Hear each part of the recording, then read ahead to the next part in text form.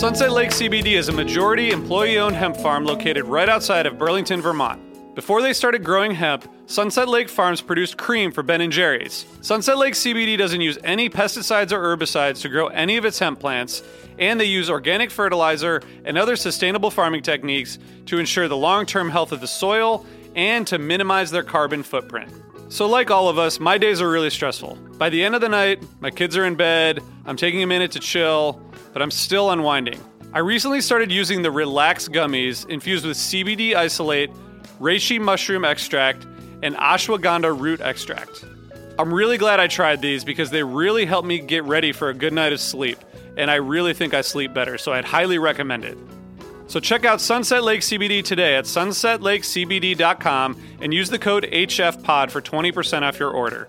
That's sunsetlakecbd.com and use the code HFPOD for 20% off your order. Farmer-owned, Vermont-grown, Sunset Lake CBD. Lucky Land Casino, asking people, what's the weirdest place you've gotten lucky? Lucky? In line at the deli, I guess? Aha, in my dentist's office. More than once, actually. Do I have to say? Yes, you do. In the car before my kids' PTA meeting. Really? Yes. Excuse me, what's the weirdest place you've gotten lucky? I never win and tell. Well, there you have it. You can get lucky anywhere, playing at LuckyLandSlots.com. Play for free right now. Are you feeling lucky? No purchase necessary. Void where prohibited by law. 18+. Terms and conditions apply. See website for details. Hey listeners, I want to tell you about a sponsor, Music Masters Collective. They're a nonprofit organization that produces unique music events, providing opportunities for fans and artists to meet and collaborate in an inspired and creative atmosphere. Every week they host different events, all with the opportunity to learn from world-class musicians like Oteil Burbridge, Trouble No More, former members of the band, Milk Carton Kids, Nikki Glaspie, Bill Frisell, Sean Colvin, and many more. This June, join the Fab Four, Joan Osborne, John Sebastian, Marshall Crenshaw, and a great group of faculty for the debut of Magical Mystery Camp. This all-inclusive, once-in-a-lifetime music vacation experience in the heart of the Catskills will be packed with nightly performances, workshops, speakers, song circles, open mics, and a lot more. If you're a performing musician at any level, bring your instrument. If you're a music lover, bring your good spirit. It's an amazing experience for individuals, friends, and couples alike. Registration is open, spots are filling up, so check it out soon. And scholarships are available. Check out magicalmysterycamp.com/helpingfriendly to learn more. Osiris.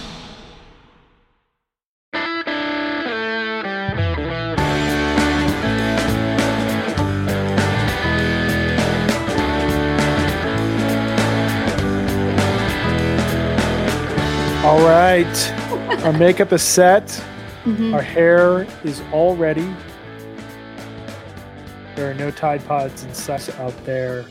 To the moms who gave birth to the 4 members of Fish, the moms who gave birth to all these Fish fans, and to all of the moms who are Fish fans themselves.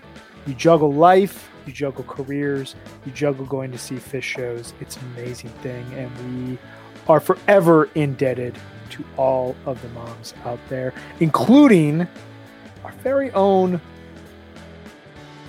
mother of the pod. I don't know. You're not the mom. I don't think you. I don't want to do right. that. I stumbled that into a really bad way, so I apologize. But like our resident mom on HF Pod, there's no good way to say this. No, I think that was best. Is that better? An That's absolutely amazing mom, Megan. How are you doing? How was your Mother's Day? Thanks, Brian. That was quite an intro. Thank you, Mom, says Quite Pat Stevenson. an intro. I'm doing Quite great. an intro. I had a great Mother's Day. I got to do some planting, be outside. People made me quiche. They made me delicious dinner. It was great. Everyone was super sweet. Had some thoughtful gifts. It was a really nice day. So I'm great. I'm doing good. It's Monday. I get to talk to you two. My favorite time of the week. So I'm happy. Sweet. This is it. We are so thankful for you. You've been on HF Pod for like basically 6 months at this point in time. Wow, that's and crazy. It's been a total joy. We've been doing this. We were doing this weekly. Well, no, we started doing this twice a week, and then we were doing it weekly, and now we're doing it twice a week. And it's been so much fun to spend time with you, dive into Fish, into so many nuances of this band.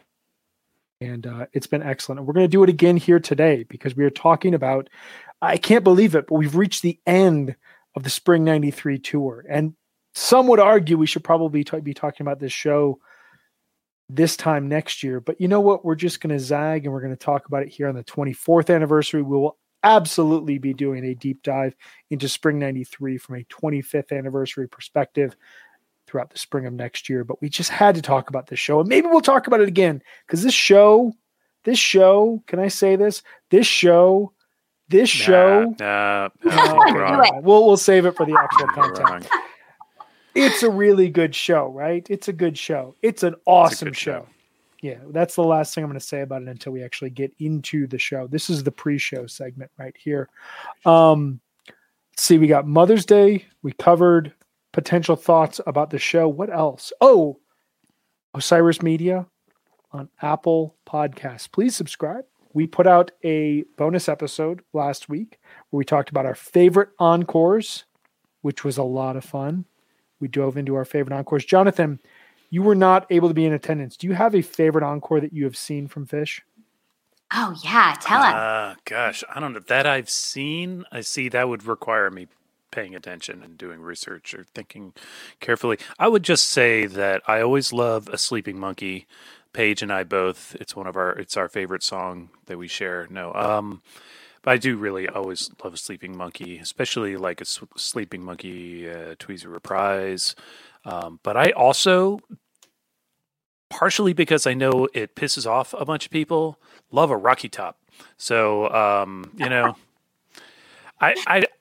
it doesn't matter to me most of the time what they encore with.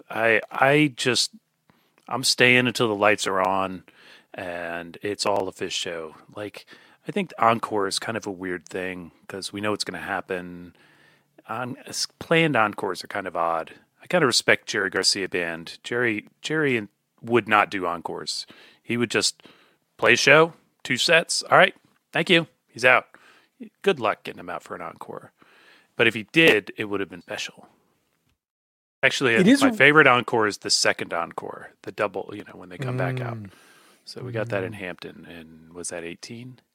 Very rare. There you go. Yes, because that's the unplanned one. Yeah. That's really special. They're all good. No bad ones, except for the bad ones. But those are the good ones. So you're okay if they play just Rocky Top? Sure, why not? Something else? Okay. I mean, presumably I just saw 2 sets of Fish. So what, if they want to throw out a Rocky Top? Okay, cool. Fun. Yeah. I saw the War on Drugs back in February, and they did this thing towards the end of the set where Adam just kind of started strumming some chords, and you could hear he was going into the next song. I think it was Eyes of the Wind. And he was like, we got about 3 more songs. We're not going to do that thing where we walk off stage and then you clap a little bit and we come back on stage and we all pretend. He was like, we got to get to St. Louis, or not St. Louis. We got to get to Salt Lake City by tomorrow morning. So we're not going to do an encore for you. So just imagine we've walked off stage. We just came back on stage and this is the encore. And it was Everybody a great wild, recognition. Right? Everybody goes crazy right there because it's an oddity in a show. It is an interesting thing that it's become just this expected, we're going to walk off stage. People don't even clap anymore. They just kind of sit down. Wait. I was like, oh, yay, that was a good song. They'll be back. It's really it's so sad when the set ends. So at least you have that last little piece. One more thing. Yeah, that one more. It's like that last bite, that you save for yourself. That's like the perfect bite. That's the encore. At least when the dead would bite. clothes would not fade away. We'd do the clapping thing, and that was trite and cheesy but fun, and we did that. But you knew they were coming. There's a really good video of them doing that in Madison Square Garden. I think it was used for the whatever the 10-part Amazon series was on the dead. And it just it symbolizes how big and arena rock the Grateful Dead were in the 80s and 90s in the coolest way possible. And it's cheesy as all hell, but it's also so is, playing in front of a bunch of lights. We did that. It's not the band that did that. We did that. Because our love will not fade away, even through this highly expected 5-minute encore break. But at the risk of giving away the entire premium episode, I agree with you. A Sleeping Monkey encore, very, very special thing. I remember getting that at the Merriweather Post show that we saw back in 2015, and it just caps off an incredible night of Phish. And you're like, here we are singing about monkeys on a train, some organs, some Let It Be teases, John Fishman saying some stuff ridiculous. Like, this is it. If you don't get it at this point, you're never going to get it. I don't know what to tell you. Well, that song means they're happy too. That's like, I think they played that when they're happy. Yeah, I think so too. You get a little guitar solo with that too. It's a weird ass song. What could be more Phish than seeing Sleeping Monkey? Nothing. Not much. I mean, there's about 50 songs that we could say what could be more Phish than fill in the blank. Oh yeah, You Enjoy Myself encore would probably be more Phish. That's it. That's so. Like we said, please subscribe to Osiris Beat on Apple Podcast. This is a great way to support the show and a great way to hear fun additional content as well as ad-free content, which, speaking of, we have a couple of sponsors that we want to tell you about, as we always do. Do we now? Sunset Lake CBD's line of smokable hemp products are for the old deadhead. Hi. Or young Phish fan searching for a mellow body high. Smoking CBD has all the benefits of high THC cannabis without the paranoid and anxious side effects. With 9 different strains from this year's harvest, there is something for everyone. The Hawaiian Haze is awesome for an outdoor show. The Cherry Abacus is best for the end of the night. All the flowers grown, cured, and trimmed by Sunset Lake CBD farmers. Even better, Sunset Lake CBD's farm-to-table approach gets you a great pricing on premium CBD flower by shipping directly from their farm to your door. And I just got a whole box of it just the other day, and it came just in a few days. I got a whole array, and it's outstanding.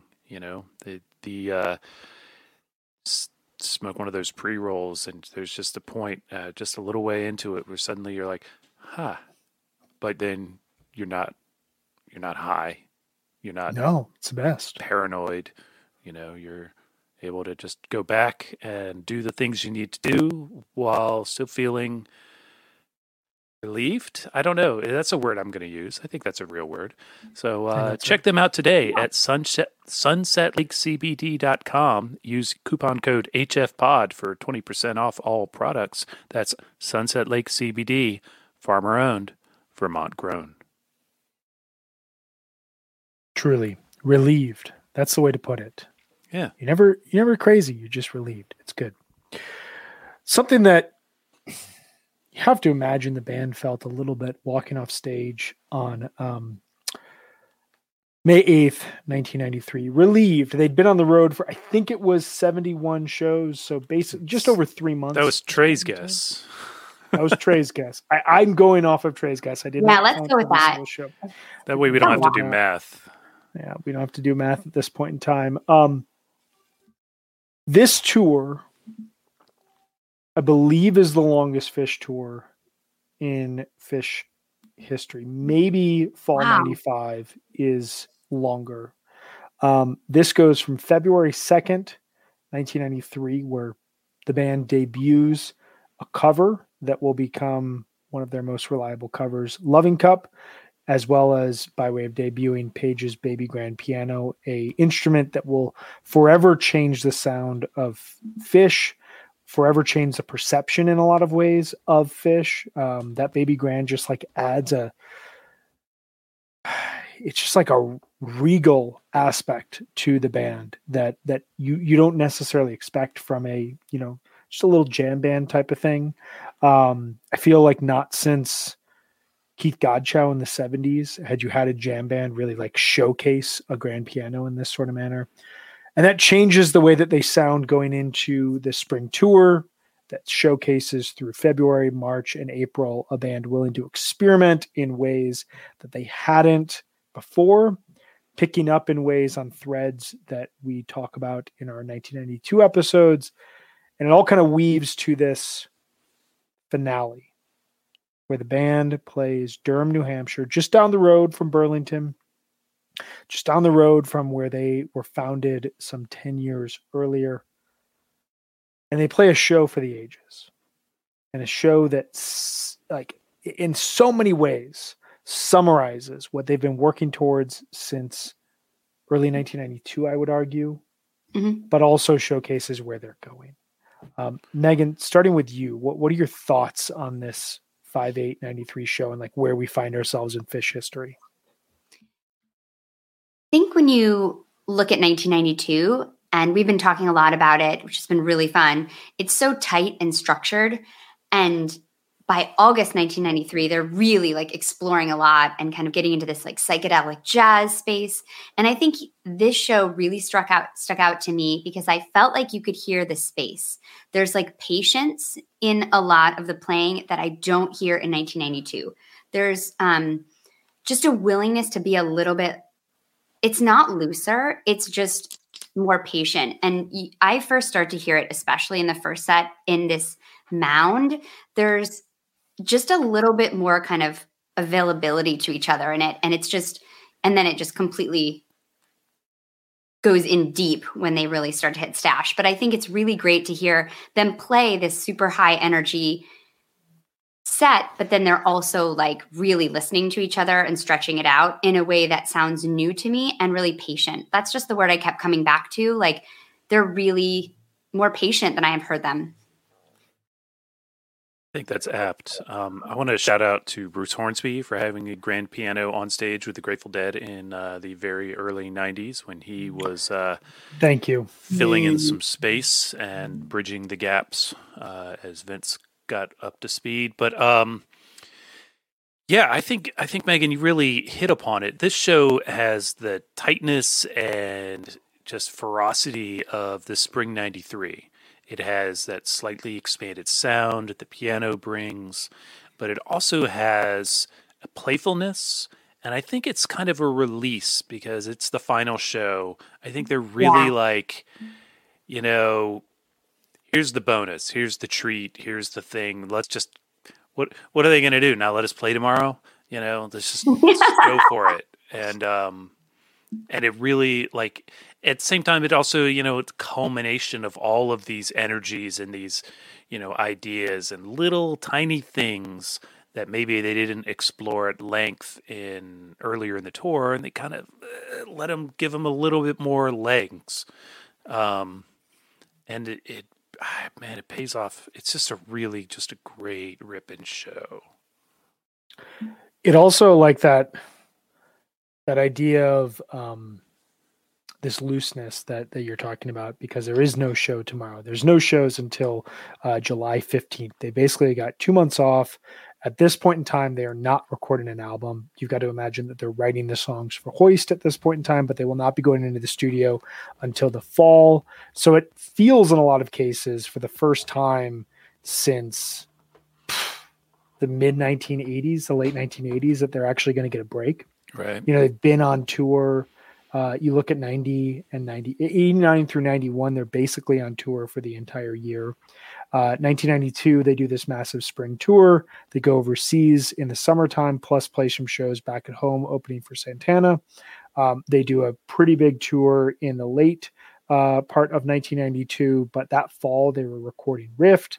They do that New Year's run, and they go back on tour at the start of February, and they do this February through early May tour. It's really just like for 4 years, it's just no holds bars. We're going forward. And, you know, people don't typically think of 1993 Phish of letting up the gas, but by this point, you know, to have the infrastructure in place to tour with a baby grand piano, it's just such a symbol of where the band is at right now. The crew is expanding, this Trey will say. The rigs are expanding. The production is expanding. They're about to tour amphitheaters throughout the summer, which they won't sell all of them out, but they're going to really test themselves with leveling up. And this is really the first time they're allowing themselves like a breath of fresh air. And you hear it in a show that has basically a greatest hit show mashed with a June 1994 anything can get played at any point and can come in and out of any other song. And that vibe is both something they've been working towards and also something completely new. Yeah. I'm glad that you mentioned the summer and what they're going to do. You know, they play this extensive spring tour, which I have to imagine did pretty well for them to be able to book the small amphitheaters that they booked for the summer. And I got to imagine, I was thinking as I listened to this that, Phish is, their whole thing is built around the fact that we want to come back, right? Phish really only works because we keep coming back, right? Like if they were any other band, why would you go see them in the summer if you just saw them in the spring? Because, you're going to hear those 9 songs again. And, they've built this thing up already at this point that they're like, we're going to do bigger, slightly bigger outdoor spaces. And we don't have to sell them all to be successful. But I kind of feel like the strength of these shows sold a bunch of tickets for the summer, even if they didn't sell out all those little amphitheaters. They're just building and building and building for themselves here. And they're building their catalog too. I mean, they have put out 3 albums in 3 years at this point, which is like, to your point, Brian, just absolutely so much work. Yeah. And they're touring relentlessly. So like they're not taking any time off. And then they now have this catalog. They have a lot of songs that they can choose from. And I think that's something that you can see in a show like this, where they're kind of going in between songs and just so much more flexibility with their set list, which is really exciting. Yeah, that's a really good point. I mean, they're adding ideas to every single show, and they're not playing a straight set list. And it's something that just like needs to be emphasized over and over again with this band is like the set list structure of Spring 93 is similar in some ways to the set list structure of Spring 92, but you've got all these new songs that have been added. And at the same time, they're starting to write songs for Hoist. And those songs are going to dominate the spring and summer of 94 and the fall of 1994. And while they're debuting all of those songs and working those songs in the set list, the songs from Billy Breathes are going to be written in the spring of 1995 and debuted in 1995, released in 1996. And at that point, they're going to reinvent their sound, and they're going to write all these songs for Story of the Ghost. And it's just this onward cycle.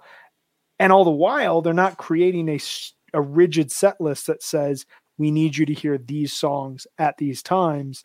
You're getting a show like this that showcases songs from 5-10 years ago and also songs from 3 months ago.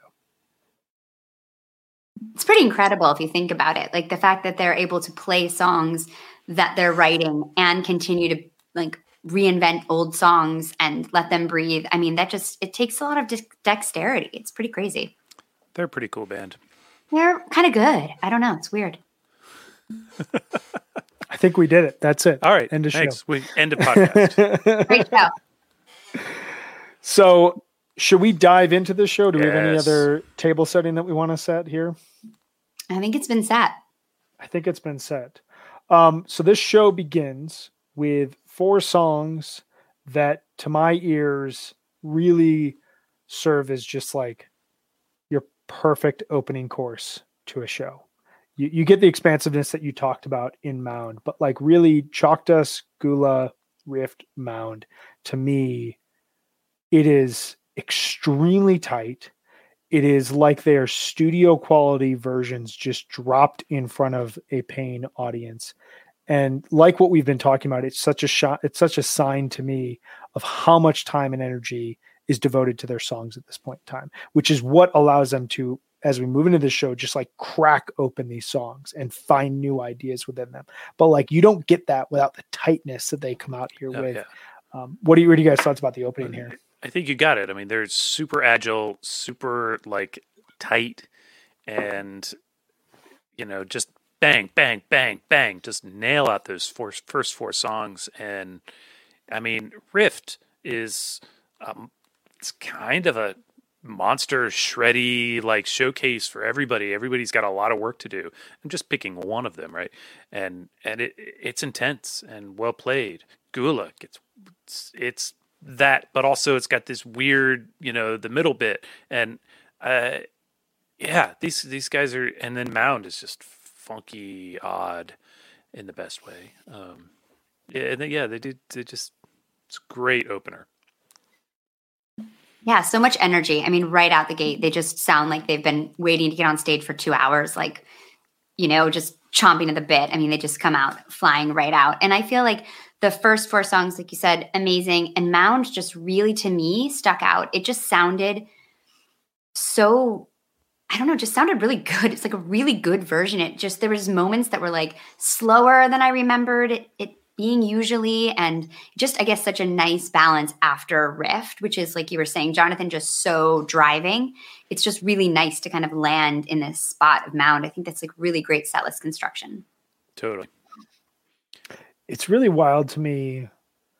So they open up with 2 songs off of Nectar and then 2 songs off of Rift, and they give you this, like, these kind of throwbacks to where the band has been in the last 2 years. Listening to this show last night and this morning, it's so wild to me that Chalk Dust Torture is now a jam vehicle, because there is zero hint of it here. Like, it is a show opener. It is a, hey, totally we're here. It's freaking Johnny Be Good for Fish. Yeah. I mean, it's like, yeah, that's awesome. So true. It is just like, here, let's slam this out. This is what we call rock and roll. Mm-hmm. And now it's so something else sometimes. Right. Yeah, I was just thinking about that. Like, this era, I was thinking about it at one point. I think I was webcasting the Blossom 2015 show where they open up the second set with Chalk Dust. It goes into a deep jam, segues into Tweezer, similar to the MSG version from this last run. But then Tweezer segues into the Lizards. And I was just like, tell any Fish fan in 1993 that these 3 songs are going to open the second set, and it's going to be like a 40-minute segment, and they're going to be just like blown away by it. Like, of course the Tweezer went 35 minutes, right? No, like, it's such a weird, mix of Fish history in a way that, you just would never have predicted. And at this point, Chalk Dust is the perfect opener. Yeah. So we move from there. Go ahead. I was going to say, can we talk about Stash, please? We can talk We've been waiting this whole time. I'm just dancing around Stash. It's the only reason I signed on today, guys. No, that's not really true. Stash, Jonathan, our though, resident Stash freak. is Yes. it's just a dope, weird, good, intense Stash. It has a lot in common with a Spring '94 Stash. Actually, it's a little more. Doesn't quite have that kind of liquidish tone in Trey's guitar that really that he developed in the following year. That's not a technical term, but they bend that and get dissonant and intense, and it's 12 minutes long before Kung comes in. Wow, which is like that's a good and proper Stash right there, and then Kung, good, weird Kung, and then let's finish Stash. God damn it. This is so good. Like, I listened to that 3 times today. I'm telling you. I listened to the whole show today, and I went back to Stash twice. It's just, on top of trying to catch up on Billy Strings from the weekend. Just so good. So good. This Stash is a wild ride. It's just, we were texting about it over the weekend. It's just off the rails, as you were saying, Jonathan. It really does not stay on track in the best of ways. And the segues between Kung and back into Stash and out are just absolutely perfect. I mean, this is a beautiful Stash. Perfect example of, like, what you always say, Jonathan, as goes Stash, so goes the show. And I feel like this Stash, they must have known, like, okay. Have I said that? I feel like you said that. Okay. A couple of times. Only a couple of times. It's true, though. It's true. Yeah, well, it's not wrong. Yeah. There was always a joke, like in mid 3.0, that mid first set, Trey and Mike would meet at the middle of the stage and kind of talk and laugh for, what seemed like 90 seconds. And then they'd play Stash, like felt like they were like talking about like, or Joy. Yeah. But felt like they were talking about like, hey, do we want to bust it out now? Or do we want to wait until later? Hey, do we really want to showcase this? And then, it's like, of course it's Stash. It's the middle of the first set. Let's see like how tight we're feeling at this point. Can we expand a little bit? And I think that there's like a definite, it's like Reba in that sense, where we're going to play it in a purposeful way, but it also sets a total vibe. And when they're really feeling it, again, the MSG version that happened just a couple weeks ago, like they can just dive into the unknown. Jonathan and I were texting back in late August when they were playing the Shoreline shows, and they play that just brilliant version of Stash. And it was just like the two of us going back and forth being like, oh my God, holy shit, oh my God. And like it says it's like a picture says 1,000 words. But, I was thinking like Stash has been outstanding all tour. The two songs, and they're featured in the show, that have been monumental jam vehicles throughout the entire tour are Stash and A Weekapaug Groove. And especially in March and early April, those two songs just like went completely off the map and showcase an abstract approach to jamming that the band is going to employ without reservations over the next 2 years, and is going to teach them so much about trust and risk taking and what listening does for them, and what does it mean to play like truly risky music in front of a paying audience. And Stash, I'm not going to go through every single version, I'll spare you all, but there's like that 17 there's like 17 jam chart versions from 1993 spring 93 alone of Stash, just to list a couple of my favorites. 314.93 from Gunnison, 330.93 from Eugene, 4.3.93 from British Columbia, and 4.5.93 from Seattle. All incredible versions. I would highly, highly recommend listening to all of them. And this is where you really start to get that tour finale feel, where we're going to not only celebrate and relish in the fact that we're off the road starting tomorrow, but also we're going to showcase the best parts of this previous tour, and we're going to preview where we're going. And the Stash, like you said, Jonathan, like it dips into darkness, emerges into Kung, and it's a clear sign of where we're going in August, which is for so many reasons, a revered month in Phish history, and where the band will become, like where they're going to be come April of 1994. Like we're starting to hear the signs of where this band is going to be. It's amazing stuff, and this Stash it has it all. It has it all. It's a shame they botched the glide. Just that one note could have been so much better. Thank you, because that is a kidding. part of our ongoing series of Phish flaws in otherwise great shows. No, it's a fucking good glide. I'm just teasing.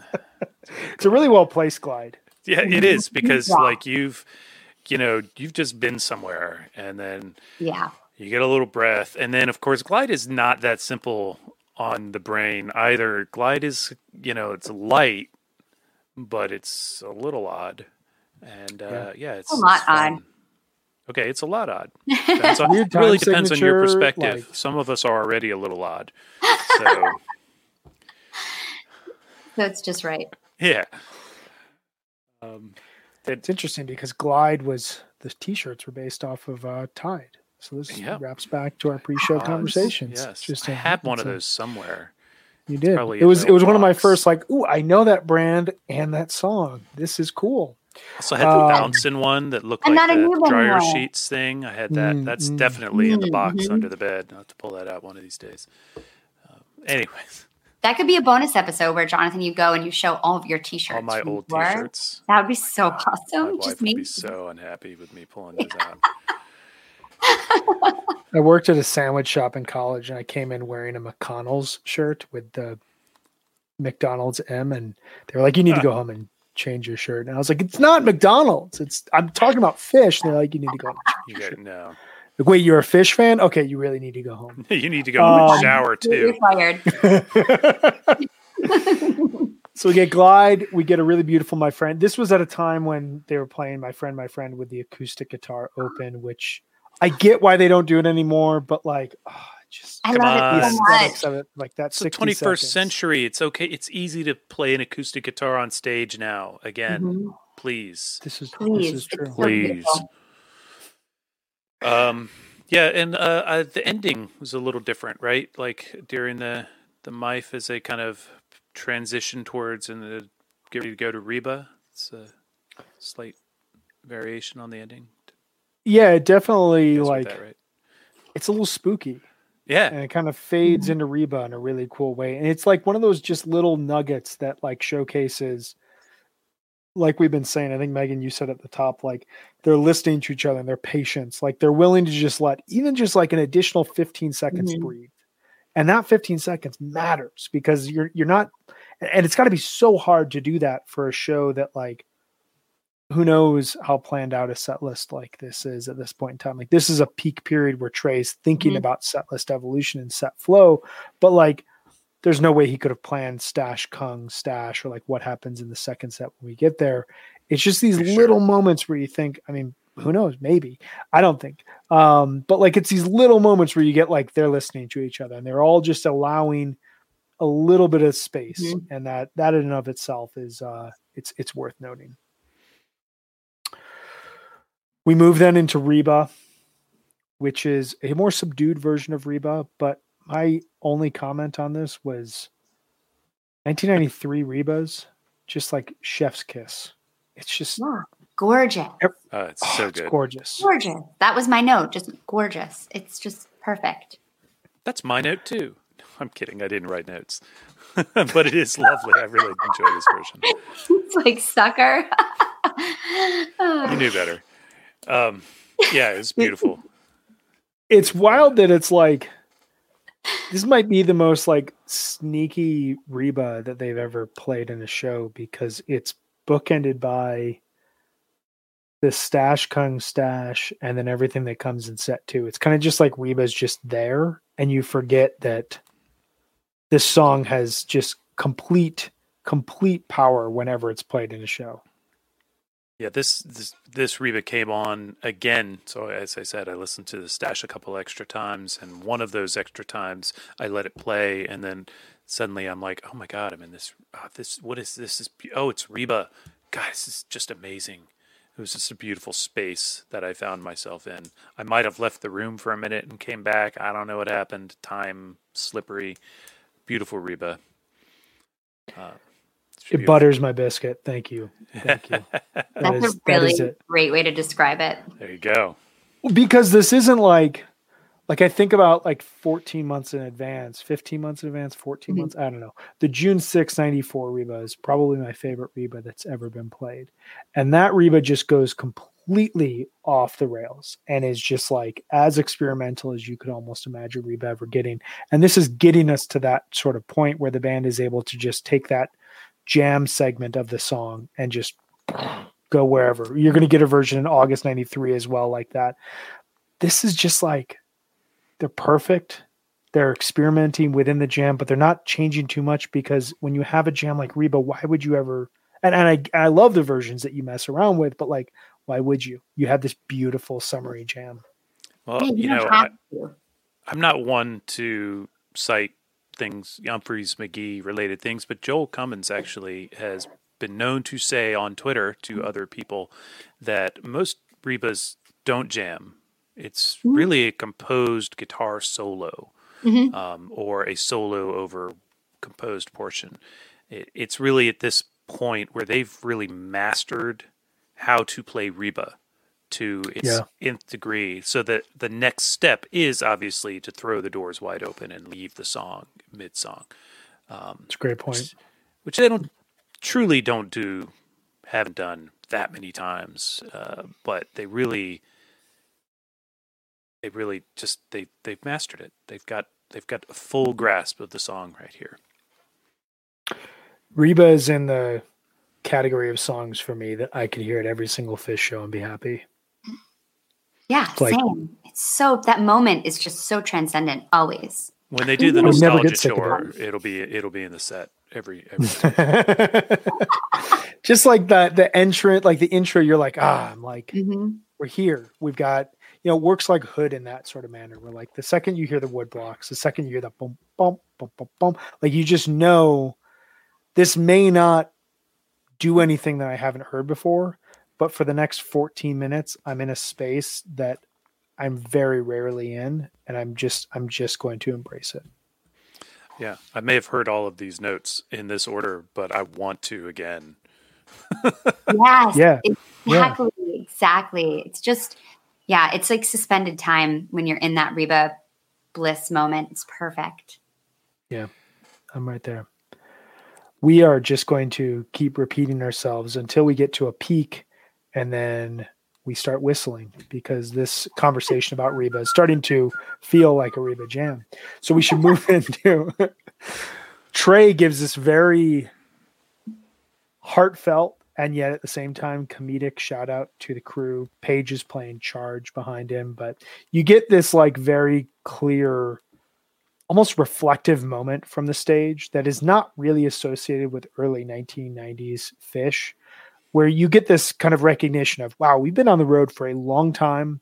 Our crew has expanded. We have these very core members who have been with us for years at this point in time, who were here with us when we were traveling around in vans, who are the reason why this show goes on. You know, one of the best things, I want to pick my words nicely here. One of the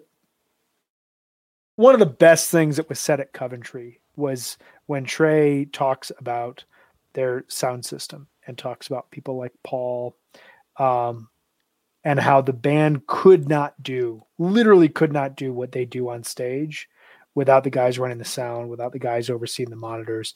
That it's not just that these guys are expert musicians and expert at improvisation, but they have to be able to hear each other crystal clear in the moment to be able to respond and make the kind of music that they make, that frankly we all expect them to make on a night-to-night basis, which is why we pay all the money to go and see them.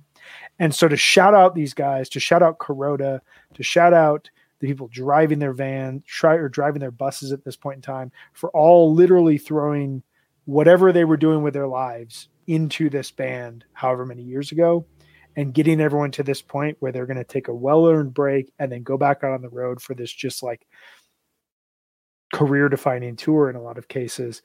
It's a special thing. And listening to this, like it made this feel more like not a tour finale, but like an era finale show for me in some cases.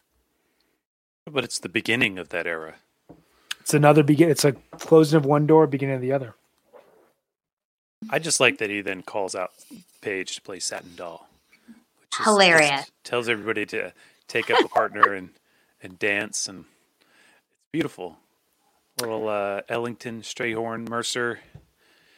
And this was the last Satin Doll to date. Mm-hmm. And this version that was played, it had been played as a bust out on April 12th, 1993, which was the first version in 418 shows.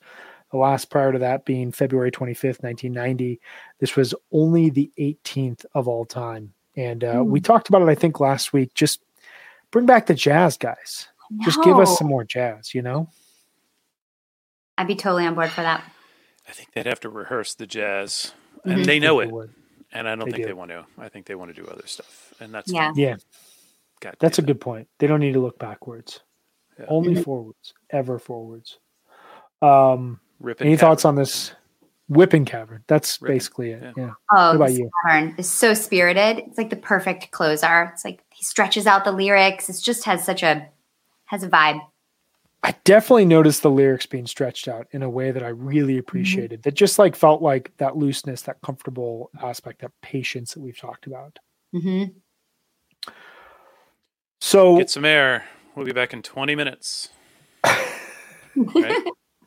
We're covering everything, so I want to make sure we get the break announcement right. Important. You know, Cavern it's like the perfect set one closer in so many ways. Mm-hmm. 5 minutes just. But Cavern as an opener sometimes, oh man, I love Cavern. Yeah, very fun. For a song that is really Johnny B. Good in their catalog. There you go. That's a great call. So we move into set two. And I want to get a little bit hyperbolic for a second, if you'll allow me the time. And the Brian, I don't know. You've never done this before. Is it going to be okay? We're live, remember? We're live. I think I can do this. This set flows with the kind of precision and thematic brilliance that is not typically associated with this era and is really where we hear a break from the past. It's in line with the April 92 shows, plus some of the best stuff that we heard throughout March and April, but it feels different. Mm-hmm. It if you threw this on in the car and you didn't tell your co-pilots what you were playing, I can guarantee you they would guess it's August 93 or July 1994. This set, it sounds a part of the past, but it really sounds a part of the future in a way that listening to it over the last couple of days just almost shocked me to my core. Like I've always known this was a great show, but to like listen to this to my core, to listen to this in preparation to talk about it for an hour or so, I was blown away by how much significance is in this set. Listeners out there, if you agree, please chime in and I'll take it as a win. If you disagree, please chime in and we'll banter with you. It would be great. But I think that this is one of the most important sets within Phish's career. Megan, what say you? Am I right? Am I wrong? Am I somewhat right? Am I somewhat wrong? What do you say? I mean, I hate to be boring, but I think it's really important. I think the things that they're doing in this set that they started to do with the Stash, it's like they went backstage and were like, whatever we just did with Stash, let's do more of that. Like, let's just see where things go. And to have 3 monster songs in a show like Stash, Bowie, and the Mike's Groove, which I guess isn't a song, but that come in and out of different songs most of the time pretty seamlessly. There's a couple jarring reentries, but a lot of the segues are incredible. And to do that within this structure of a constructed set list already is pretty amazing. And I think definitely one of those sets where it sounds like they just don't want to leave the stage. I agree with that. Which is obvious because I said it also. So we both agree. We're on the same page. Jonathan. You guys suck at Phish. This is terrible. They come out, it's all slop. They can't agree what song they're going to play. They, obviously, that's definitely an argument that I've heard against Phish. Why are they playing this song and now this song? Pick a song. This is where the "You Ate My Fractal" video comes from, right? It's like, they said we're going to play David Bowie. A minute later, they're like, well, I've been teasing Jessica. Let's tease Jessica a little harder. No. Oh, obviously this is great. I actually really like what you said, Megan, about the idea that they went backstage at set break and they're like, well, we did that shit we did with Stash. Let's open with David Bowie. Just like, or maybe they planned a little more, which is, hey, you know how you've been teasing the little Jessica thing when you were practicing, David? Work that up. Let's see what we can do with it. I don't really know how to play Jessica, but that one bit. Well, that's enough. Maybe that's how they are. I don't know. I'm so curious. Wouldn't you just love to know? That would be the best. It's fucking cool, whatever it is, right? So good. That Jessica is so good. Right. And they don't really play Jessica. They just like tease it and then kind of build a little like non-Jessica jam off of the Jessica tease. And it's brief. It's like they hardly even play Bowie at first. And then they're like, okay, well, now we're going to play Bowie. And you get a 10-minute Bowie that rips, and then suddenly they hit the halftime for Have Mercy. Oh, it's so good, that drop in. So good. So good. And you can just hear it coming, and then it drops in. Yeah. Oh, so good. And then when they get done with that, you could just, it's like leans on the gas pedal again. It's like back to finish out David Bowie. Badass. Badass version. It's a top version. I don't want to give a number of in which it's grouped, but it's up there. It's an important David Bowie in the canon of David Bowie's. And maybe Phish should sit and listen to it again. We have a list of to-dos for Phish at the end of this episode. Well, we will be doing a summer 2022 wish list, so keep notes on this. If nothing else, what do we hope Phish does this summer? Yes, David Bowie is basically the only thing left on my wish list since March 2009. So, yeah, I'm right there with you. It's also a tactic that hasn't really been utilized much throughout. For as great as the Spring 92 and Spring 93 tour is, we haven't heard the band really employ this idea of we're going to play a song and then we're going to go to another song, but still in this song. And then we're going to go back to this song and we're going to play it. And then we're going to find our way to another song, but it's still kind of in this song. And then we're going to work our way back and conclude. This is something that you can think of the Run Like an Antelope from Tinley Park, released as Live Phish 07. that version really employs this sort of idea. There's a ton of examples throughout August 1993. But then as you get into June, July 94, you think of the OJ show, you think of the Columbus show, you think of the 7/13/94 show from somebody help me out here. Yep, play like a bluegrass version of Big Black Furry Creature from Mars. They play Cavern, Wilson Cavern. That's a good show. Someone tell me what I'm thinking of, because I can't remember the venue of 7/13/94. But those three shows that like showcase an ability for the band to just turn their songs on their head and weave. Yeah, Big Birch. Thank you. We will be talking about that show soon. That show. Whoo. But you hear the band in a lot of cases experiment within their songs, and it's a tactic that's going to be utilized by a lot of jam bands going forward. And it's really something that Phish pioneered.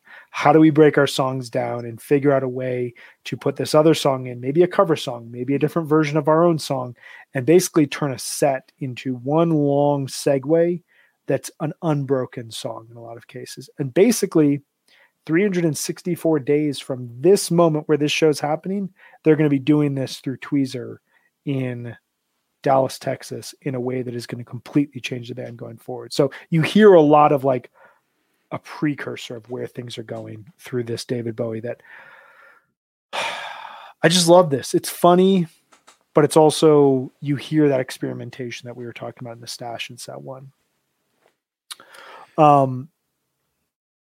Anything else we need to say about the Bowie? I feel like we could keep talking about the Bowie, but I think we did it. I don't want to overdo the Bowie. Just that it's followed by one of my favorite suites that they do, which is Hoarse, Silent in the Morning, Ice. One of my most favorite things to hear Phish play. And this Hoarse is just incredible. It's so Isn't good. It extra long? Is it extended? Yeah, that's what I was. Thank you. I was wondering. I'm like, on the acoustic guitar, he's playing extra stuff before he really does, the riff, which is what he eventually condensed the song to, right? It's pretty cool. Beautiful. It's actually my highlight of the show, best jam of the night. No, I'm kidding, but it's nice. I was like, wow, really? Yeah, but I like it a lot. Is that in your notes? Yeah. I made a mental note to tell you guys that. So you don't have an envelope today? No half an envelope of notes? No. So yeah, Hoarse, Silent. This is one of my and then we get It's Ice. So we get these three riff songs in a row. I remember when I first was getting into Phish, I have no idea what tape this was. I was listening to it in a friend's car, and they played some big jam in the second set, and then Ice or Hoarse, Silent comes on. And it was just really cool to me that they had the ability to slow things down in this manner and play in a really earnest, kind of heartfelt type of way in the middle of the second set, following these like crazy jams. And Hoarse, Silent is a really early example, along with Fast Enough for You, If I Could, Life Boy, of these songs that will allow you like both a breath and like a way to like kind of sit back before whatever's going to come next, but also lyrically and melodically, they kind of tug on the heartstrings in a really good way. I mean, Silent lyrically is so incredibly powerful, and just the imagery is incredible. I mean, it's really one of their best, I think, ballads as far as like lyrics go. It's so good. It's pretty. It's pretty. That's all I get for Silent. So, It's Ice, on the other hand, is cacophonous and intense, and really jerks the chair out from under you. Like, why are you sitting down anyways? It's we get Discipline and Manteca teases, two of their, like, they've never fully covered Discipline, but like they've teased it throughout their career. And Manteca is like the endless tease in Phish jams at this point in time. And you get this like extended take on It's Ice that would be a set highlight if it weren't kind of just like lumped into this show where everything seems to be creative, and we move into one of the most incredible Squirming Coils. Like Squirming Coil is there with me with Reba as like play it note for note, and I will love it because like the whole point of it is that page outro in a lot of cases, even though the rest of the song the is guitar beautiful. solo is pretty outstanding. Guitar solo, yeah. Come on. But this is like a moment that it will not become commonplace until 1997. This idea that we're going to play this song that doesn't typically jam, and we're going to take it out into a jam because we just happen to be feeling it right now. And it happens here in a mid-set Squirming Coil in a way that transports you from 1993 to a different era of Phish in such an incredible way. The swells in this song, like it swells in this just like beautiful, sophisticated way. The playing is so intricate, and then it ends in this like really bluesy riff. This is such a great version of the song. Yes, it is, and I just was kind of transported by the jam. I was really like, enjoying piano, and then like, there's a band here. What are we doing? I was trying not to study the set list. Obviously, I've seen it before, but I wasn't like looking at it as I listened, and I found that to be very rewarding. Because when they play a show like this, you could know, oh, Big Ball Jam's coming, or you could suddenly find yourself there, and you're like, damn, Big Ball Jam. I think that's a better way to arrive at something like that. And I love the way they kind of took off from this beautiful coil, gave us a little jam, a little other music, before they started, throwing out the balls and getting kind of weird. I feel like Fishman is basically playing like Son of a Mule intro drums on it, though. He's like, it's just playing that to his big ball. But yeah, very cool. I'm personally very glad they don't play Big Ball Jam anymore. I'm sure some asshole would steal the balls, so it's best for the best. It's just not my thing. Too chaotic. I think that it's one of those songs that song is a loose word, but it's one of those things in Phish history. It almost serves the same purpose as the Woo, in the sense that it's this sign of the intra communication between the band and their fans in a way that you don't get with a lot of other shows. And I'm going to try to pick my words nicely again. As with the Big Ball Jam, I think other examples of intra-band and audience communication have their time and place and could be moved on from. And I'll just say that. I do like... which we did not talk about, are not one of them, and we should bring them back. 150% wish list item. Sometime. Not like a lot. Just, not like 1992. They should happen, though. Like the at 1995 level, like every now and then, I want 30,000 people to go, no. It shouldn't have been 1999 intro. The last time that we heard like a all fall down. I think that was right. Philly 99, I think, was the last time that there was an all fall down. And it was the first time in 4 or 5 years at that point in time. And so like it felt like such a throwback. I think like this Squirming Coil into Big Ball Jam, it's such a fitting moment for where the band is, because it is such a clear example of like, they're still not totally ready to take this improvisational aspect seriously. Like they just played this incredible jam out of Squirming Coil. Go ahead. Well, I just want to like temper your statement, because I don't entirely disagree, but I completely disagree. They do take their improvisation seriously, but what they seem to be unprepared, not quite ready to do, is take it out on stage as a primary act. You know what I mean? Yeah, that's a good point. They're having fun with this show. They're cutting loose into something that they might do. They rehearse, they improvise. They definitely have been a band that does that for a long time. Even at this point, they just didn't do it on stage because it wasn't what Phish was.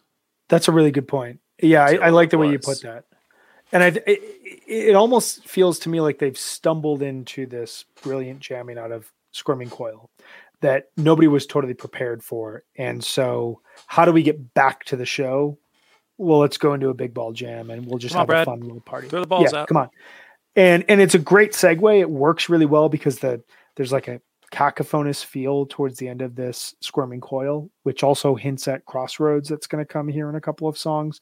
But then we move into Big Ball Jam and we're right back in 93, 94 Phish, where there's a sense of humor around every turn, which is something that is going to fade away come fall 94 when they suddenly say, okay, we can jump off the cliff and just see where things go from a jamming standpoint.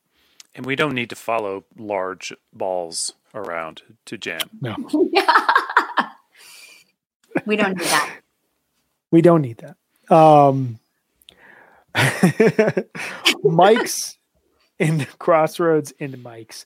I wrote in my notes here, so that like hyperbolic paragraph that I read at the start of the second set, I just wrote about Bowie, Jessica Bowie, Have Mercy, and Bowie, as well as the Mike's Cross-Eyed and Mike's See Above.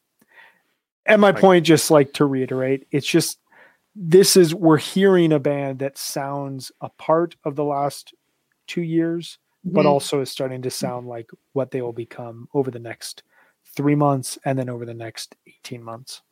Yeah, jamming in Mike's song. That is so 1994. I love it, especially because it's not simple. And then they still play Hydrogen. That's great. Great.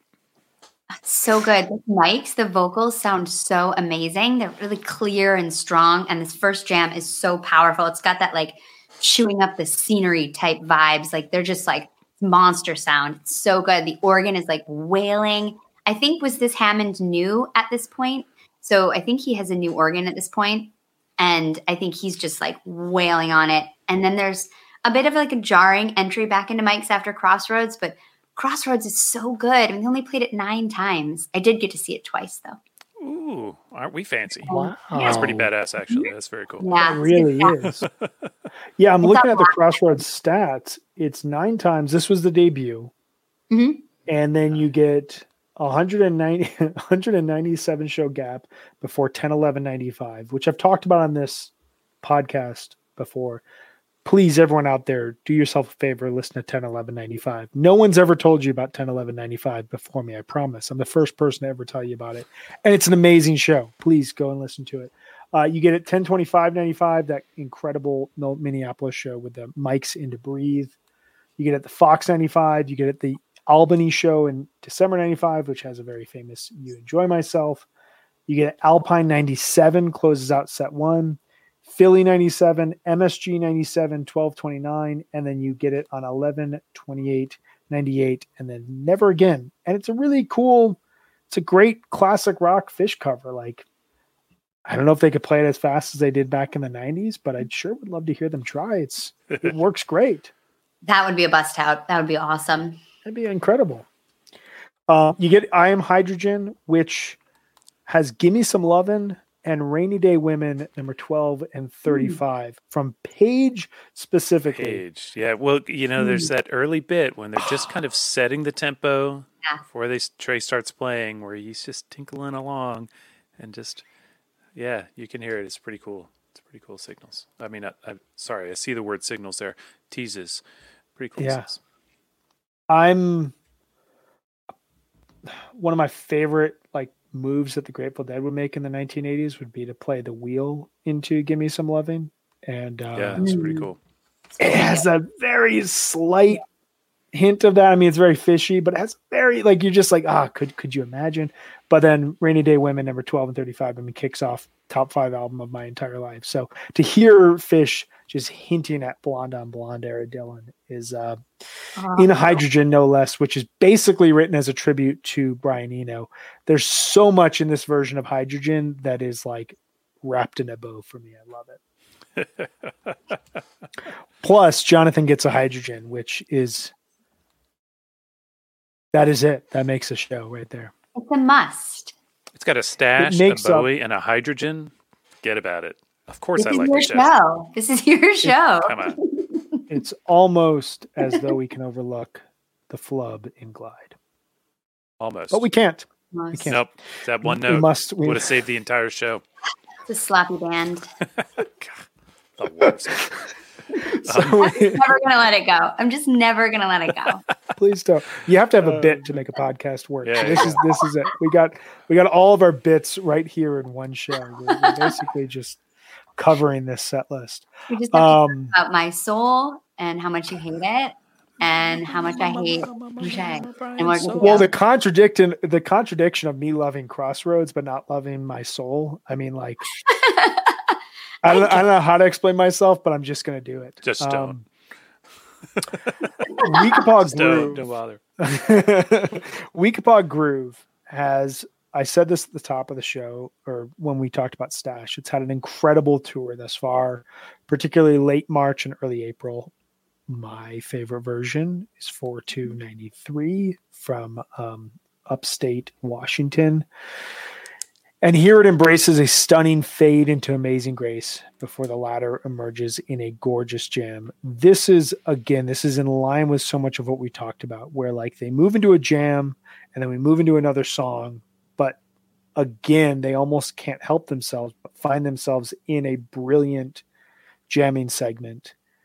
Even though, as we were just talking about, like what they're rehearsing backstage is starting to sneak out on stage and they don't 100% know what to do with it. But I thought that this was just a beautiful way to close out the set, the tour. What a cool take on Amazing Grace here. What were your guys' thoughts on this? This is why Fish is a great American rock band.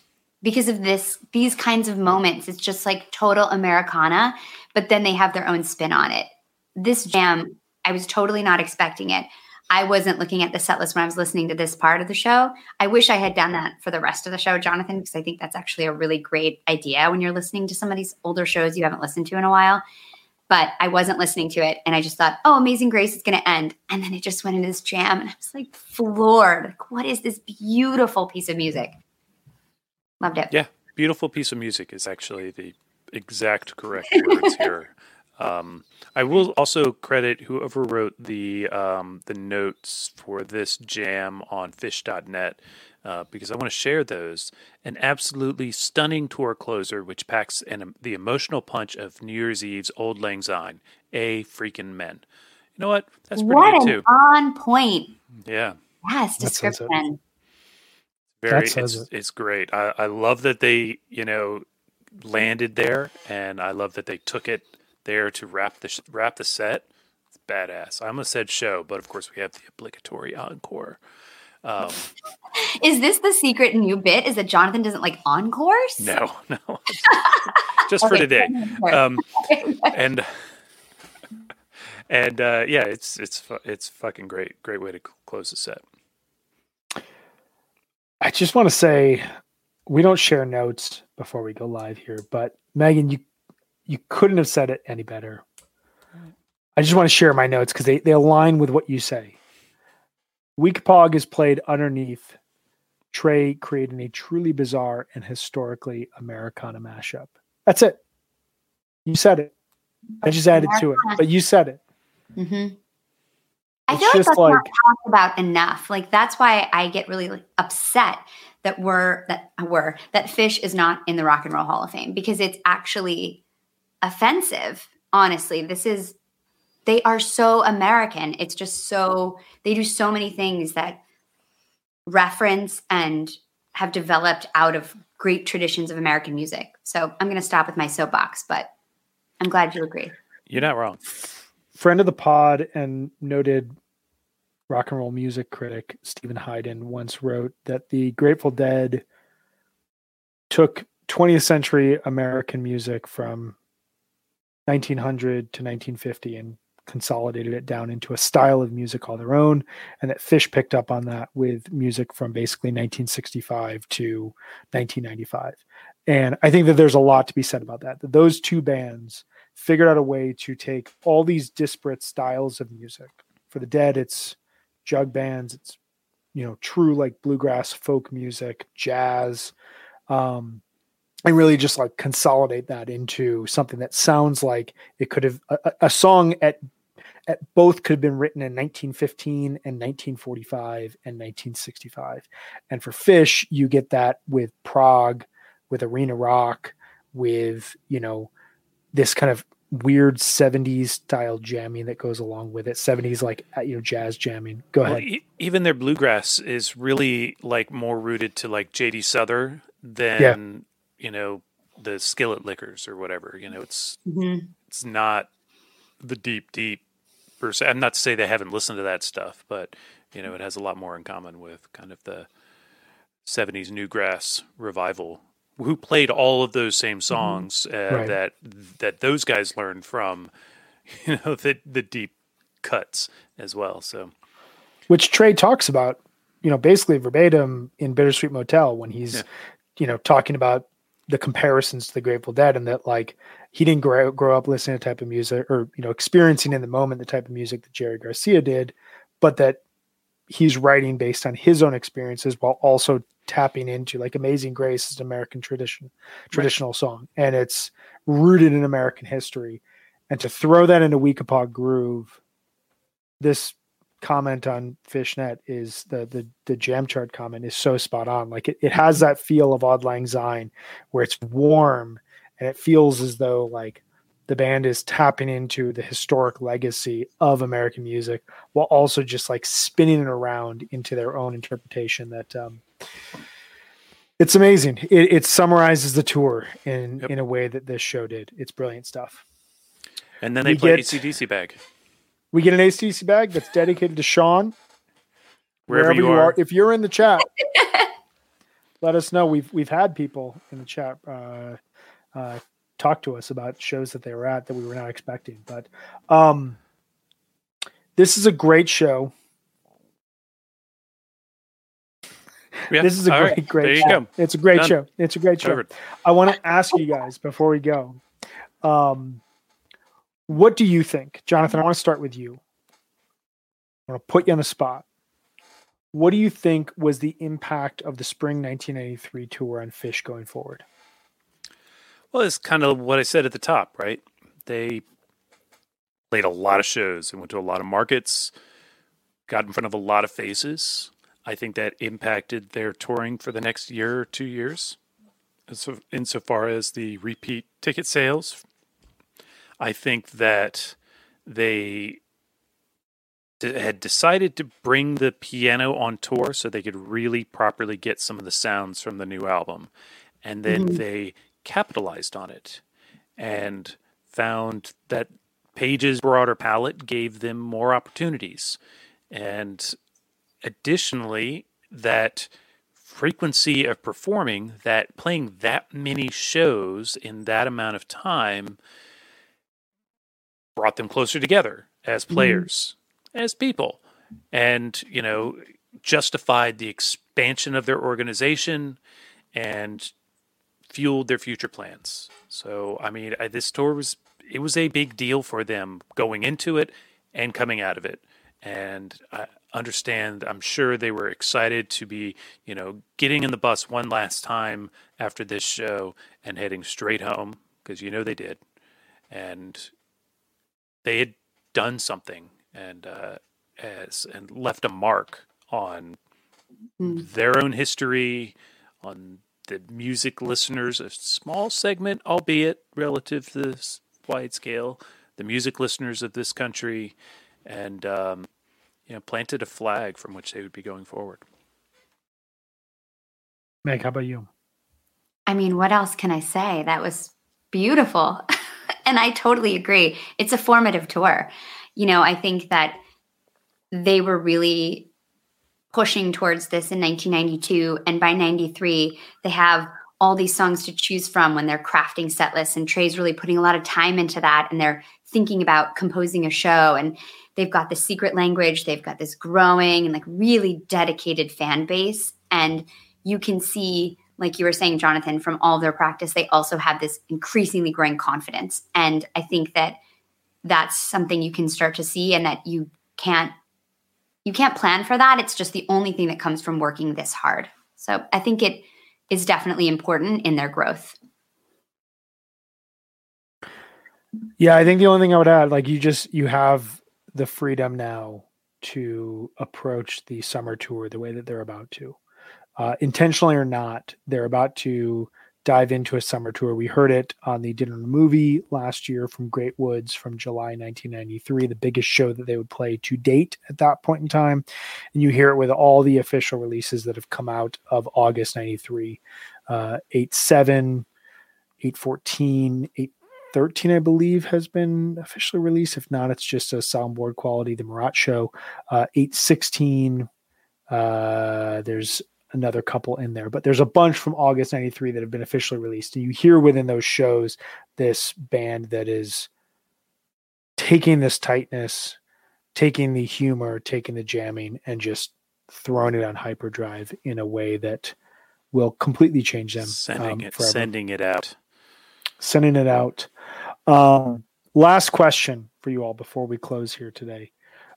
Spring 1993 has a number of great releases already, including 4/14 and 5/3.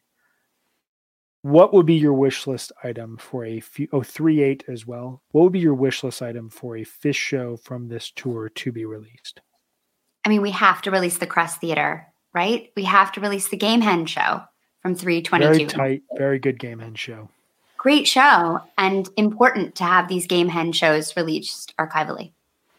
That's my first pick. Can I say The Great Went? You can. It's not a Spring 93 show. Anniversary is coming up. It's time. I should be pre-ordering that right now.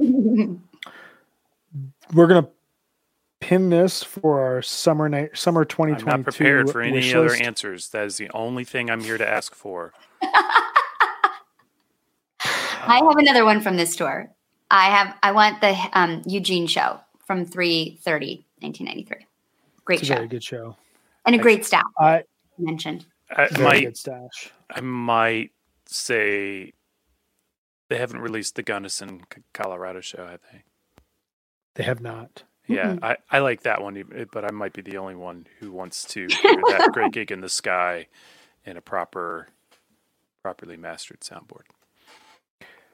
So I had the Gunnison show and the Crest Theater show as well, but I came prepared with one more because, you have to have one of your own. That's who you are, Brian. That's who I am. 4/2/93, the Weekapaug Groove I talked about from Bellingham, Washington. The whole show rules, and it's one of those shows that, like, you release it. I remember we covered the Weekapaug Groove on early episode of Beyond the Pond, and even people like Scotty Bernstein were like, whoa, I've never heard this jam. And I hadn't heard this jam before we decided to cover it. And it's one of those jams, it's one of those shows from this tour that people need to see as official release. And you need to see across Phish Twitter, people just gushing about Spring 93 for a day. It's an important thing that should happen. So next year, after they release The Great Went this year, we will honor your request. I would do it if I had the means. I would release The Great Went for you. I just want you to know that. I can't do anything about it. I would get on it, Brian. We have faith in you, Brian. Come on. I can do a lot of things. You can. I've asked a lot of years for $725.99 to get official release, and it hasn't happened yet. So I don't think my word means anything. Show. We need The Great Went though. That is going to do it for us here today, unless Phish wants to surprise release The Great Went, and we will then spend the next hour. I'll check Twitter while we do the ad reads. We will be back on Wednesday at 4:30 p.m. Eastern. A return guest. We last spoke with good friend of the pod, Ryan Storm, back in late February, where we dove into June 2012, part 1. We are going to conclude the June-July leg of 2012 with Ryan Storm on Wednesday. I cannot wait for that. Ryan is an incredible guest. We've been listening to a ton of 2012 over the last couple of weeks. So much to dive into, so much as the band started to jam, some really great set lists as they were crossing the single songs played in a tour mark. So we'll see you back here on Wednesday, May 11th for that. Megan, do you want to tell us one more time before we leave about our friends at Sunset Lake? Sure. Sunset Lake CBD is a majority employee-owned hemp farm, and they're located just outside of Burlington, Vermont, one of my favorite towns to go to. For years, Sunset Lake was a dairy farm. They produced milk for Ben & Jerry's ice cream. And in 2019, they diversified and they started growing hemp for CBD. Sunset Lake CBD embraces Vermont's tradition for land stewardship by using sustainable and regenerative farming techniques.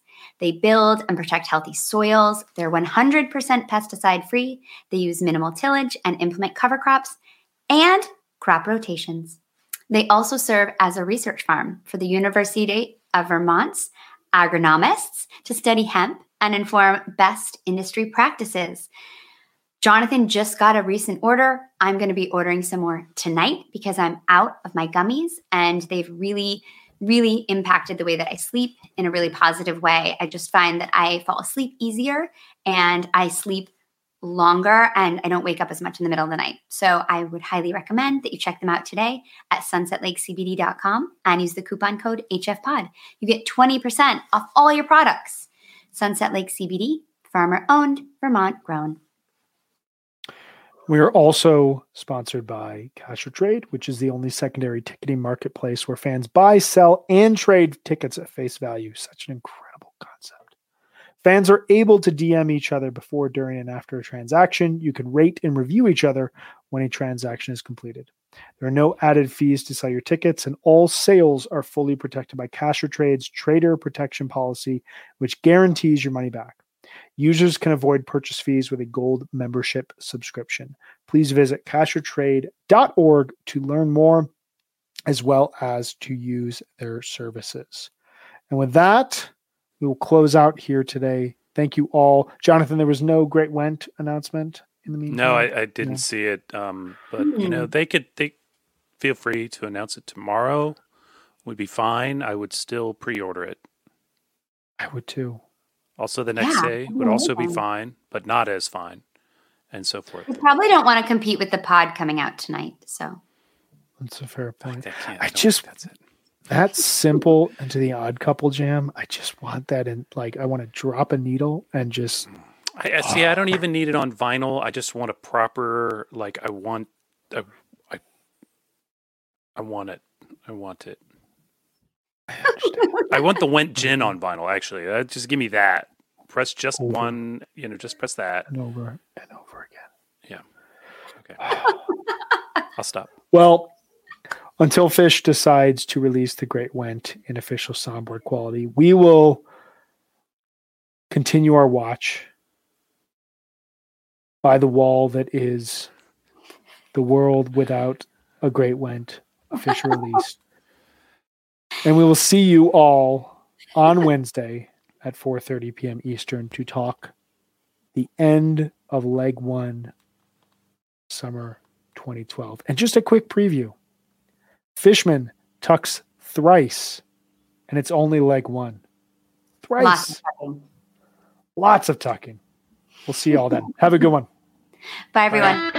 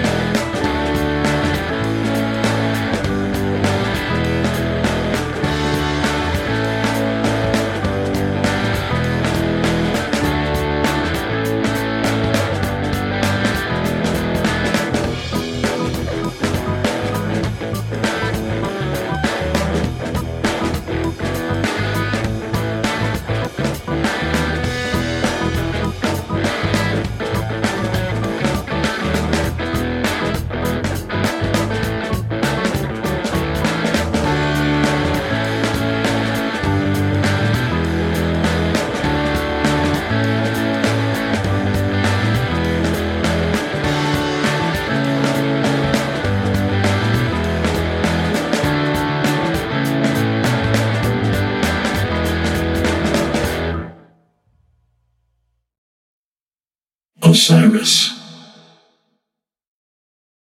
When you need mealtime inspiration, it's worth shopping Kroger, where you'll find over 30,000 mouth-watering choices that excite your inner foodie. And no matter what tasty choice you make, you'll enjoy our everyday low prices, plus extra ways to save, like digital coupons worth over $600 each week. You can also save up to $1 off per gallon at the pump with fuel points. More savings and more inspiring flavors make shopping Kroger worth it every time. Kroger, fresh for everyone. Fuel restrictions apply.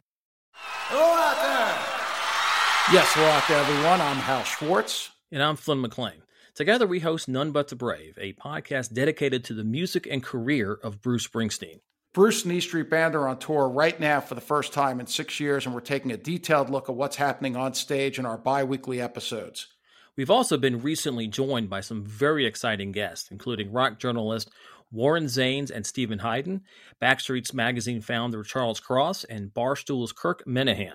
If you're a diehard Springsteen fan, this is the show for you. So please subscribe to None But the Brave on your favorite podcasting platform, and we hope to see you further on up the road. Thank you so much! We'll be seeing you!